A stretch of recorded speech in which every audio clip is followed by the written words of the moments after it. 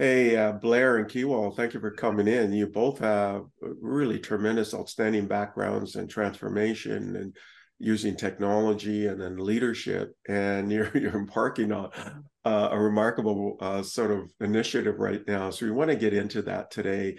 Yeah. But I encourage the audience to actually take a look at your profiles, which are published with every interview, because your backgrounds are very deep and very extensive. So now we'll get into both of you, but if I can just get you to do a quick snapshot, keep it under 1 minute. First of all, Kewal, what are 1 minute's worth of introduction of who you are, and then we'll go to Blair. Uh, Introduction about myself. I mean, I tend try not to market too much about myself, but um, being fortunate, serendipity has put me in places where I've been able to learn a lot. IT was not my number one choice for a career. Business and entrepreneurship was. I ended up working for Lloyd's of London, trying to automate their systems back in the 1970s, moving them from machine-based cards-based financial systems to a full transactions processing environment. So that's my first sort of foray into the IT industry. Ever since then, I've been lucky to keep up to date with all the technology changes and the jobs and the different types of careers that people have had. My role as president of KIPS allowed me to connect with a lot of professionals across the country. My role as president of ICCP, the Institute for Certification of Computing Professionals, one of the founders of which was ACM and the other was IEEE, also allowed me to then have an international network of professionals. And I've used that to develop well over $100 million of income for my former technical college and try to help as many people improve in their career in the IT industry. And of course, I'm a late bloomer, and so I kept studying, doing lifelong learning, going through my master's while I had kids and teaching while I was working at the college, and then later on PhD when I was at Athabasca University. So these are just me, I guess, in many ways, taking advantage of new opportunities as they came along. The latest one, of course, is authoring this book with Blair, who I've known since 1982 or around 81 actually. And so it's a pleasure to be in conversation with you, Stephen, who I've met many years ago when we sit and had coffee about 3 a.m. in the morning somewhere on the hotels across Canada. That's me. So, Kewal, thank you for that introduction. And I should mention that many in the audience may not know who KIPS is. And that's it used to be called the Canadian Information Processing Society, but now it's just sort of the acronym. It's the oldest and really the founding government-chartered national IT association in the country of Canada, but with a global footprint. KIPS is a founder of IFIP, an international federation, had many MOUs with things like the ACM or IEEE, as a founder of many global initiatives and so on. And Kewal, because you're a past president, you've been involved in some of that activity as well. So, okay, Blair, let's go to you now and maybe a quick synopsis of the highlights of what you've done and what you hope to do. Yeah. So yeah, I've been developing, enterprise systems, right back to 1982 when I first graduated, and that's actually where Kewal and I first met. Kewal was actually an instructor at a college where I was, so anyhow, so that's where we first met. But I got involved in creating business systems. I call them enterprise systems. It's like financial administrative systems that are connected with operational systems. And in 1984 I started my own company, which continues to operate today. I think that one of the things that is a bit unique about me is, over that 40 years, I've pretty much always been involved in the technology. I've always been involved in architecting these enterprise systems, these financial administrative systems for organizations. I get involved right down to, the database level in terms of working with them. And it's something that I've become, really passionate about over the years. It's something that I've just, just had this deep passion in terms of, with our industry, in terms of actually making a change in the industry, in terms of helping to improve the way that we create enterprise systems. So a good example of a system that we just recently, we created was for the Chartered Professional Accountants Association. So it's a financial administrative system that touches all corners of their organization. And, we pulled it all together into this central integrated system. So in terms of what led me into this journey, it was really, I got involved in, probably the biggest one was I got involved with an oil and gas company, and we went in there and it was a bit of a sabbatical for me to move away from actually creating systems, but we went in there and we helped them find missed revenues.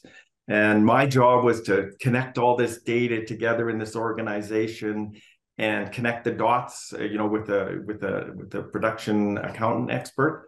And we ended up finding $7.5 million that they missed in billing. And to me, that was just shocking. It's just like, we need to do better as an industry. And they were paying a lot for their systems, but the systems were not connected. And so that was really the trigger point for me that got me involved in looking at new ways to create enterprise systems so they have an inherent capability to exchange data. So I could see, this sort of confluence between you two, right? Yeah.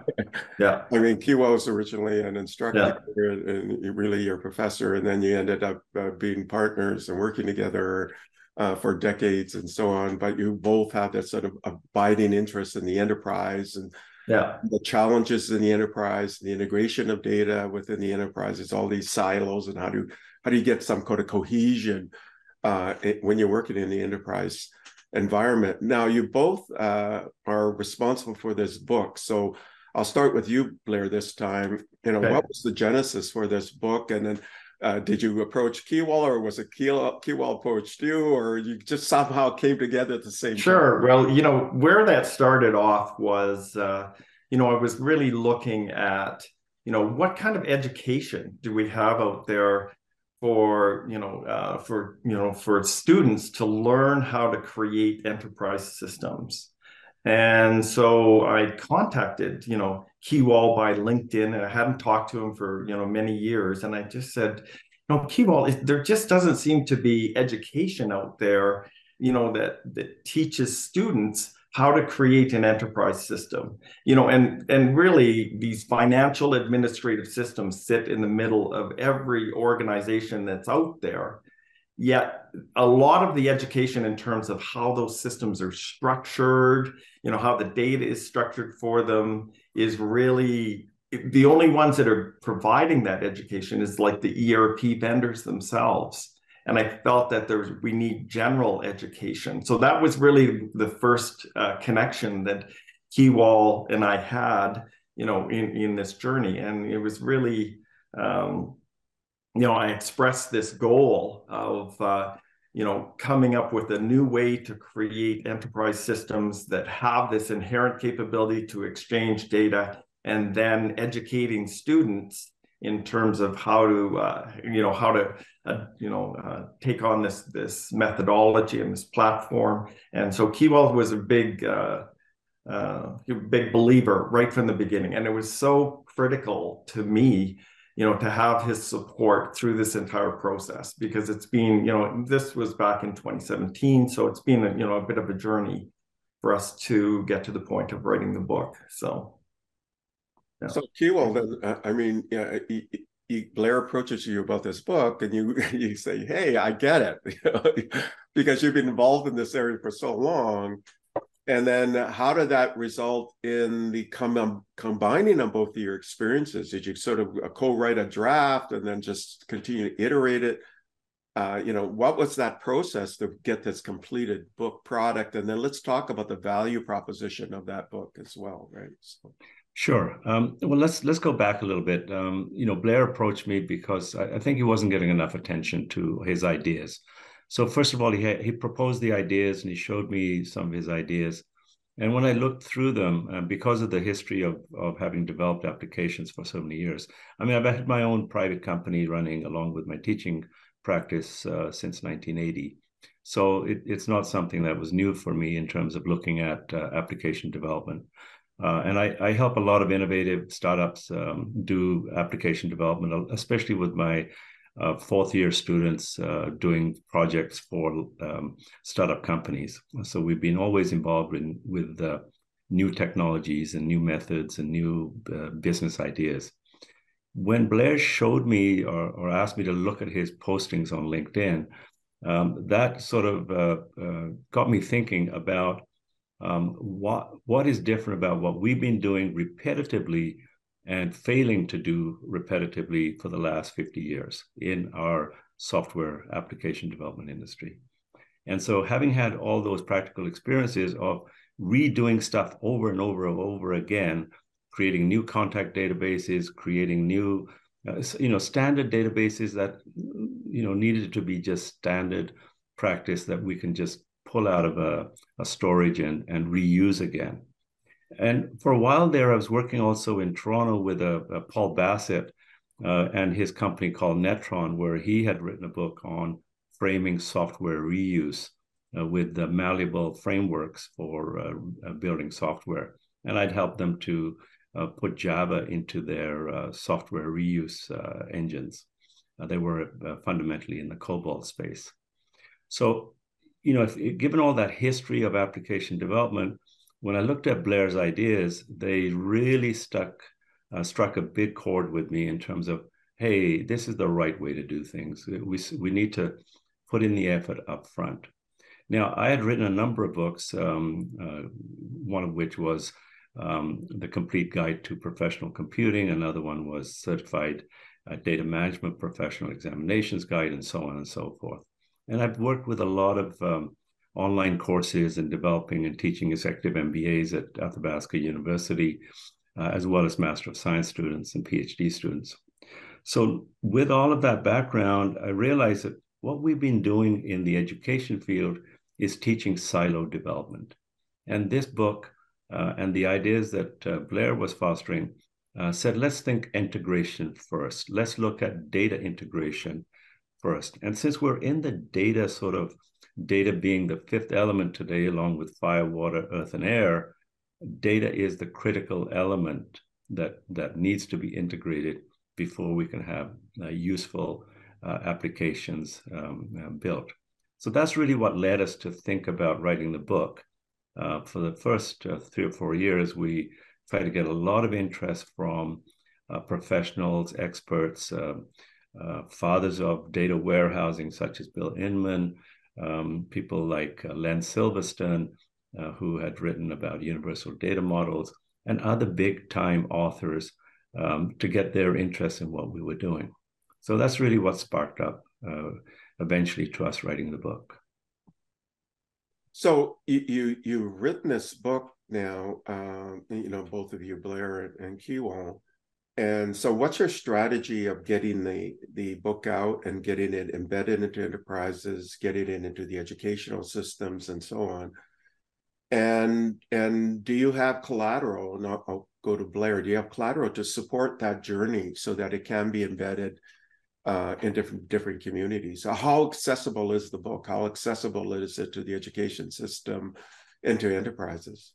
Yeah, I think that in terms of the accessibility of it, we've really tried to do, like a holistic job of the material that the book covers. And so what we've done is, we started with, started with publishing articles on LinkedIn and, really challenging the experts and soliciting feedback to come up with these 5 key principles that I believe are necessary for, so that we can create systems that integrate.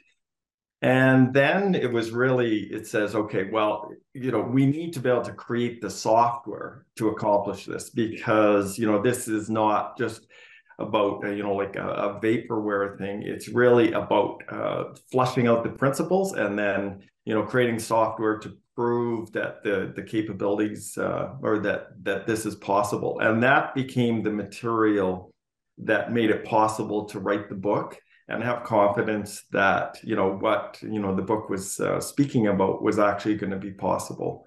Then we went to the next step of actually creating a massive proof of concept environment, which showed these networking all these different systems together and having them exchange data, and actually showing that this is possible, and taking data from many different systems and automatically aggregating it.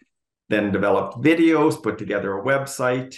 And so now it's really just getting the message out. And, when we really, appreciate, things like this, in interviews like this, you've had a lot of esteemed people that you've interviewed over the years, and we're glad to be included in this collection. But it's really publishing posts on LinkedIn. It is doing speaking at conferences, and really just getting the word out. So that would be the. Yeah, I think if I can add to that, Stephen, we've tried to also connect with the ACM, IEEE, AIS, the Association of Information Systems, model curriculum development committees. And I've tried to, I've been using those model curricula for my program improvement since the 1980s. And so we're really trying to get those bodies to look at teaching education differently, and using a data and integration and thinking data integration first. So that's sort of part of where we're going with this. The bulk of the work on writing this book was done by Blair, and with additional input from myself. So that really is the key to the technology side of the business. The technology side of all the concepts comes out of Blair. I'm more of the education and business focused editing on top of that. If we look at business strategy and systems or IT strategy that has to align with business strategy, IT today contributes up to 30% of the bottom line profit generation within a company. The budget may be 2% of the total operating budget of a company, but the profit benefit of systems is up to 30% contribution to that bottom line. And if we look at supply chains, during my research in supply chain collaboration, we know that information sharing and collaborative decision-making speed up the company. They make sure that there are lower costs for doing business. And ultimately, if you don't share information, if you don't have integrated systems, you end up with much, much higher cost. And so that's part of why I think this approach to integration first is so critical for us to focus on. It will help companies compete. It will help companies speed up their operation, and it will make them survive the upcoming massive, massive change that our business and industries are facing. So, that's really valuable. So, Blair, you've got source code published on GitHub. You've got a website where you're detailing the documents and the training videos and so on. Yeah. But earlier you talked about 5 principles or a number of principles. Can you sort of summarize those principles? Right. It's, just to step back a little bit, if we want to be able to create, these systems, so that they have this inherent capability to communicate, then we do need to really overall rethink how these systems get created. So the principles are really around, first of all, it's called core models. And it really says, when you look across all the different organizations, you're going to find that there's data that exists in every one of the, in every one of those organizations that they need to manage. And so it's things like contacts, finances, assets, activities, contracts. And there's this data that exists in every organization. So it's really saying, okay, we need to create systems based on these refined core models that have this built-in capability to be expanded to meet the unique needs of any business unit or organization. And it's really already ERP vendors are doing that. I mean, they're not changing those core structures when they go into an organization. But these core structures are more powerful than the ones that you would see in the ERP vendors because they have this inherent capability to exchange data. The next key principle is primary keys. And a primary key is, basically identifies data, and it's this unique identifier. And we need to be able to create these primary keys in a way that we assign it to data and never have it change no matter how many different systems we move that data to, or when we move it to aggregate it in a data warehouse, we never have it change. And those are principles that we don't have right now. In fact, developers can choose whatever primary key method they want when they create a system, and then we move data to another system, or we try to aggregate this data, and every the same record will have a different identifier in every system. So that's another key principle. Another one is what we call record governance, and it says, hey, if we've got the same data that exists in 20 different systems, then which system do we trust? Which system has the trusted version of that data? So it'd be like if there was an oil and gas, well, and that well was owned by a company, and then they sell that oil and gas well to another company. Well, now that company has the trusted data for that oil and gas well. And so this ownership can move from one organization to the other. And that's really critical when you start to aggregate data. The next one is around data exchange. And it says, hey, we need a way to create systems so that they can automatically exchange data. So that means we need to be able to identify these groups of data that need to be shared, across systems. We need to be able to identify systems or subscribers that are interested in this data, like groups of subscribers. And then we need to be able to automatically broadcast that data to all those different systems. And we also need a way to rebroadcast it if something about that data changes. So that's the fourth principle. The fifth one is really around what we call application frameworks. And the application framework controls the user interface for a system.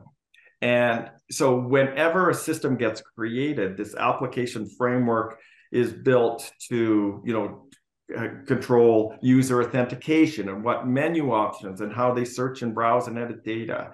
And so in today's environment, we recreate that application framework with every system that gets created. So if we've created 1 million systems, 1 million times we create an application framework. And so the application framework principle is really around creating an application framework that operates like a web browser. So we fully parameterize the systems, and then and there's all kinds of benefits that you see as a result of creating this with these systems with an application framework that is very similar to a web browser. So those would be the 5.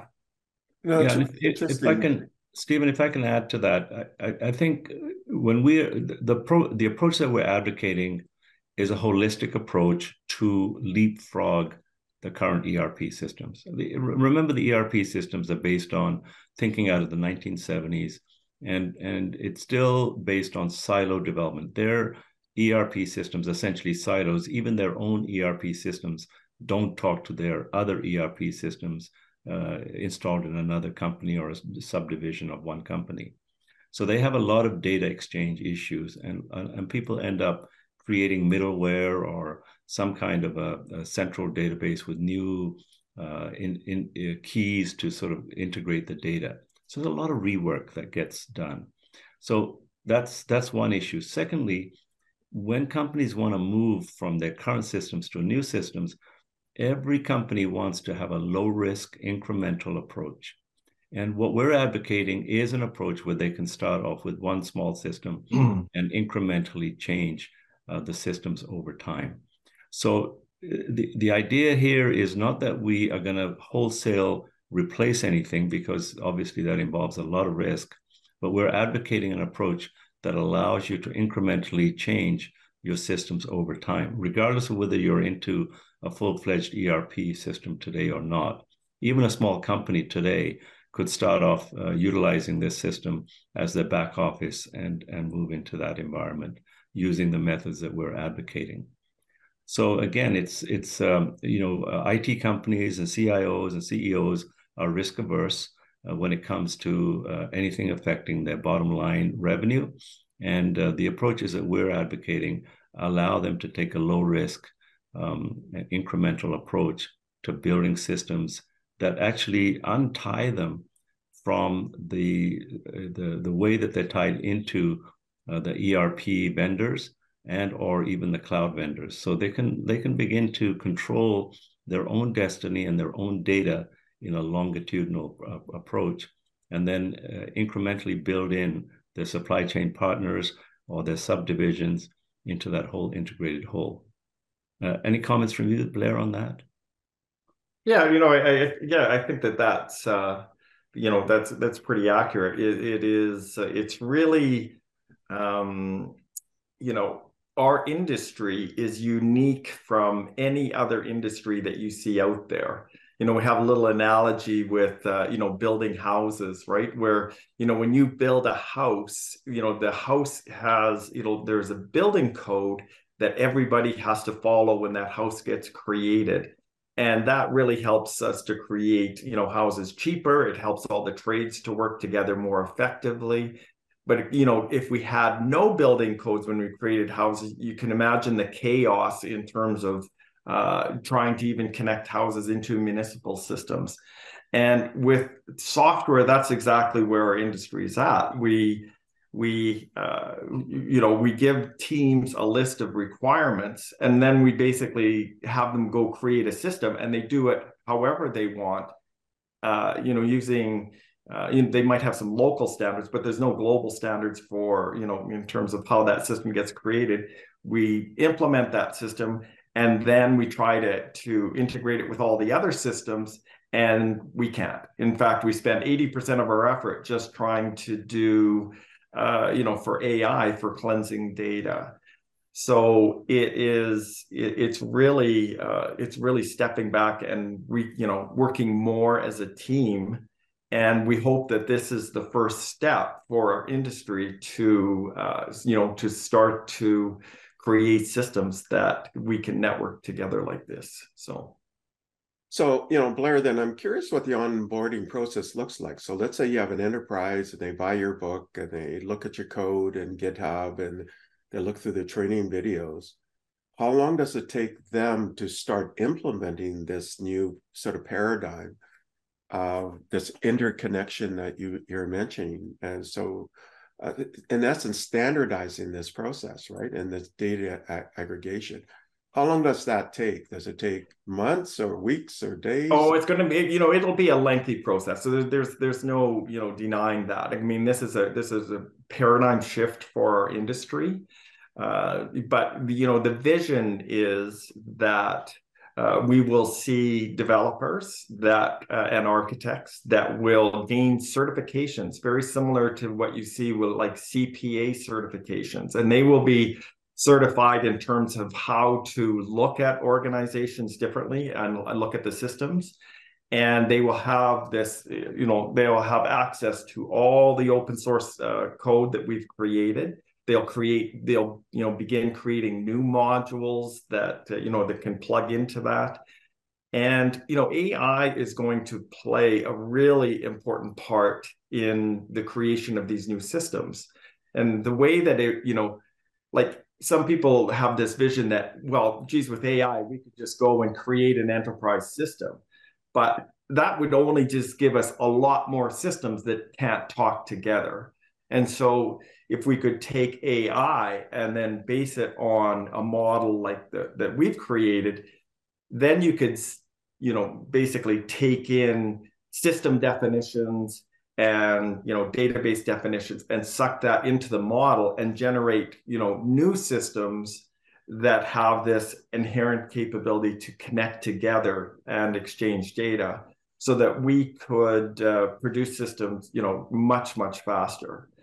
And so it's going to be a, you know, there's no two ways about it. It's going to be a process, but eventually, you know, our systems don't last forever. You know, we don't put systems in and have them be in existing, you know, 30 years from now. There's a process of replacing those systems. So this is going to be a part of that replacement process. And the hope would be, you know, are we really going to create, you know, when they replace another system, are we really going to replace it with another silo system? Or are we going to start looking at, you know, a new methodology and a new approach to systems that lets us interconnect systems? And the other really, I think, important point is we've hit the wall in terms of how big our systems can get with our current siloed approach. You know, so if you took a look and you said, you know, you took a look at something like a government, and that government had many departments and commissions and boards, and let's say it encompassed healthcare with hospitals and cancer clinics and education entities. With our current approach, we can't create a bunch of silo systems for those and try to have them all connect together, because our methodologies don't support that. And we can't put it into a monolithic system, because it's only so big those systems can get before they implode in their own complexity. So this approach would allow us to create systems by business unit that are tailored to their unique needs, that exchange data with every other business unit and are able to so we can enter data once and never have to enter it again, and we can aggregate data automatically from all the systems into a data warehouse for reporting. So that's kind of the, you know, that's the problem we're solving, and that's the vision for, you know, what this could be. So it is a lengthy vision, though. So yeah, let me, Stephen, let me try and put it into context, or longer term context. You know, we've looked at James Martin, information engineering. We've looked at Ed Jordan, structured programming. We've looked at, you know, historically, we've gone through these cycles of what I call small changes, you know, joint application development. You know, we looked at, you know, things like universal data models from Len Silverstone and David Hay with their publications. You look at Bill Inman and others in data warehousing, and all of these are fragmented approaches. None of them looks at integration first. And historically, we've built silo systems. We teach silo systems in the universities and colleges. Every course takes its own different approach to building a system. And whether you're teaching C++ or Python or whatever, everything is a silo. Even in AI today, in machine learning, we build silo systems. And part of the reason we do that is that we teach it that way in the colleges, and every professor teaches it in that method. This approach that we're advocating, as Blair says, is, we feel, the next step. We want to add in ISO 9000 style certification at the end of it. We expect to have generally accepted data management principles, much like the generally accepted accounting principles in the accounting industry. We expect to have generally accepted application development principles at the end of it all. And I'm working with the ICCP, the Institute for Certification of Computing Professionals, along with data management professionals, and along with ACM and IEEE, to advocate for these kinds of models. Now, our ultimate goal is to have systems built on time and within budget. And we can only do that if we automate a lot of the tasks. So when Blair talks about an application framework, the idea is that we just capture requirements, and we can pop out the entire system just by capturing requirements, and not have to have every single programmer build a unique, custom, craft kind of a system that only they are fully cognizant of. So that's where we're aiming, and it is a long-term goal. It may happen after we're well dead and gone. I don't know. we'll see, because the IT departments are loath to change because they've invested so much money in the current systems and the manpower and the technical skills that manpower has, in order to carry on providing the system that they have today. So yeah, we see it as a really long-term issue, but we do want to leave this legacy for our industry that gets us beyond silo development and into real, what I call, mass production of software. But but there's cloud providers who provide tools and things like that, and a lot of developers use those tools. So you're on GitHub, which is great, right? Yeah. And a lot of developers go to GitHub. But are you then talking to the Azure folks at Microsoft or the Amazon Web Services folks and some of the others that are out there? Are you also talking to the IT services companies like Avanade or Accenture, Infosys, Tata, et cetera, because really, if you want to scale this thing, then you got to get some penetration with them folks, right? Or am I right? Yeah. And I guess, we are definitely in the infancy of the, from a communication perspective of, getting the right groups involved to, to help support this initiative. So this, I will say though, that this is really about empowering a new generation of architects and developers so that they can go in and work together as a team to create enterprise systems and that have this inherent capability to communicate. And then organizations can really take back control of their enterprise systems and not be, held to any one vendor, to do that. They can basically have their own teams to accomplish that, and they could hire expert teams to come in. But we see that there will be a tremendous amount more of sharing of ideas, and so this platform provides that. And really, it will also hopefully get the industry thinking.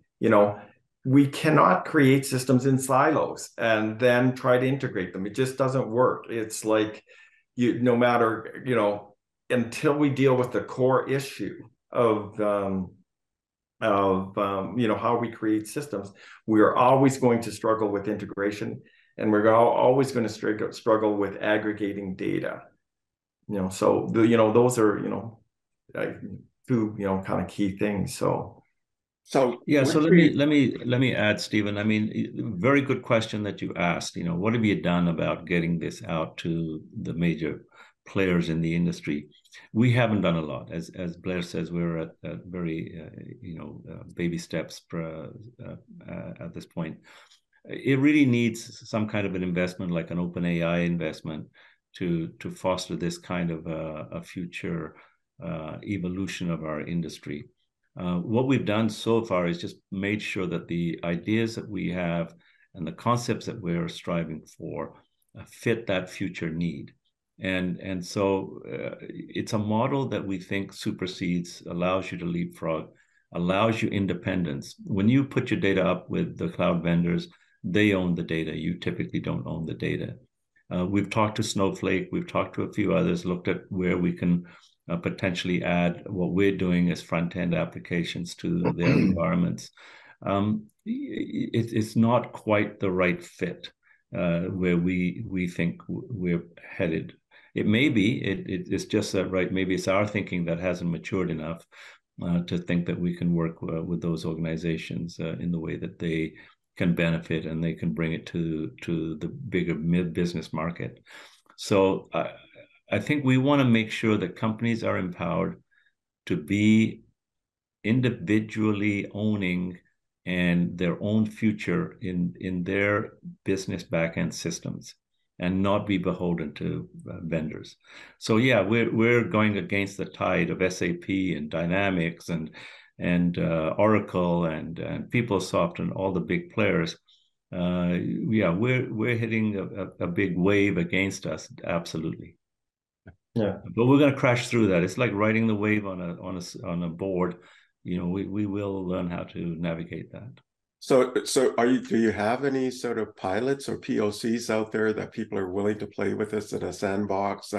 I mean, I could see the government. I mean, the Canadian government is such a huge repository, all these different data silos, right? Or provincial governments or even municipal. And that would maybe be lower hanging fruit. Do you have anybody willing to just try it, test it, do some implementations of this? Well, I think that's this again, being in the infancy. We don't, and that's what part of this communication process. In terms of reaching out to, like, there's government groups within LinkedIn that we're posting with, and so we are still looking for that for somebody that really just says that catches the idea that, hey, a government, especially because government relies on a lot of custom systems to support their programs, to support things like land registries and vehicle registries that are not just off the shelf software. And so it was they are actually kind of ripe for this concept, and we're looking for someone that just steps back and says, hey, we need to check out this approach.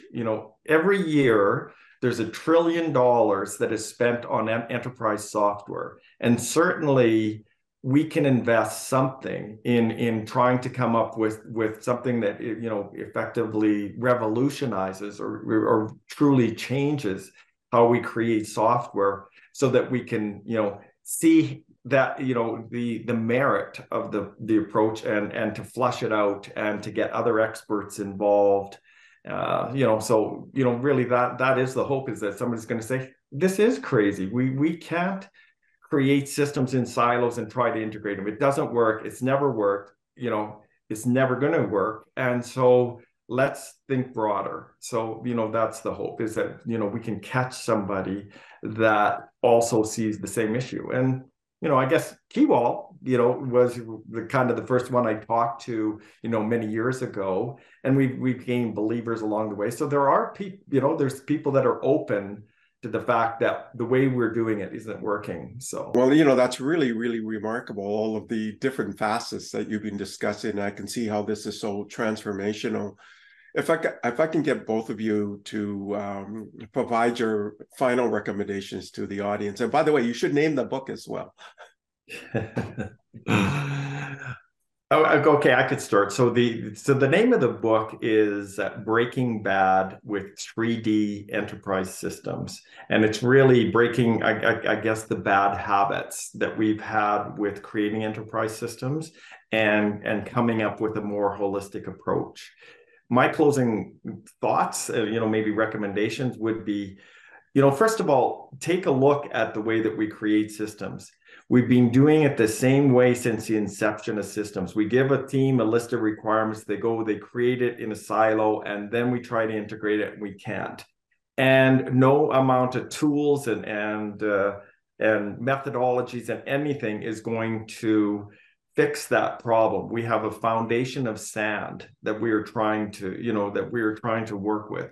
And so as an industry, we need to step back and to look at ways to achieve. We need to begin with the end in mind. So we need to be able to create systems in order to achieve today's needs for integration and today's needs for data aggregation. And we hope that this book and the methodologies and the website and the GitHub will be an impetus for experts in the industry to step back and take a look and consider an idea like this, and hopefully help contribute to making this happen and making our industry more efficient and effective. And then Kewal.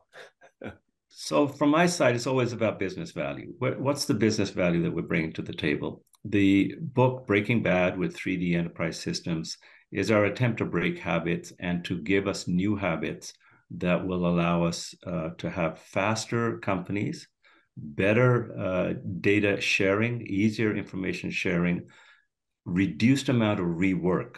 A mass production of software should have been happening just like the car industry or just like steel industry, doesn't matter what you look at, or robotics manufacturing. We need the same kind of standards in our software application development industry.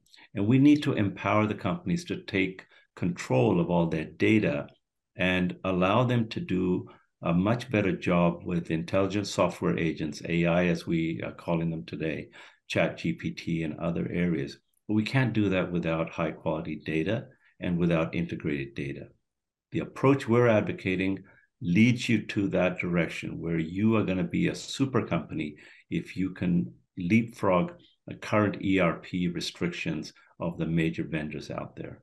That's what we're advocating, a better approach, a better set of generally accepted data management principles, a better approach towards mass production of application systems on time and below budget. Well, thank you both for coming in. You both have remarkable contributions over lifetimes, decades to the industry, both regionally, nationally, and internationally. And your insights are always so valuable to our audience. So thank you again for coming in. Well, and thank you for taking the time to hear our story. We're very appreciative of getting this interview with you, and you've had some really very good questions that I'm sure much of your audience will have as well. So, but thank you. Thank you, Stephen. Appreciate it. Thank you for listening to the Brand Called You videocast and podcast, a platform that brings you knowledge, experience, and wisdom of hundreds of successful individuals from around the world. Do visit our website www.tbcy.in to watch and listen to the stories of many more individuals. You can also follow us on YouTube, Facebook, Instagram, and Twitter. Just search for the Brand Called You.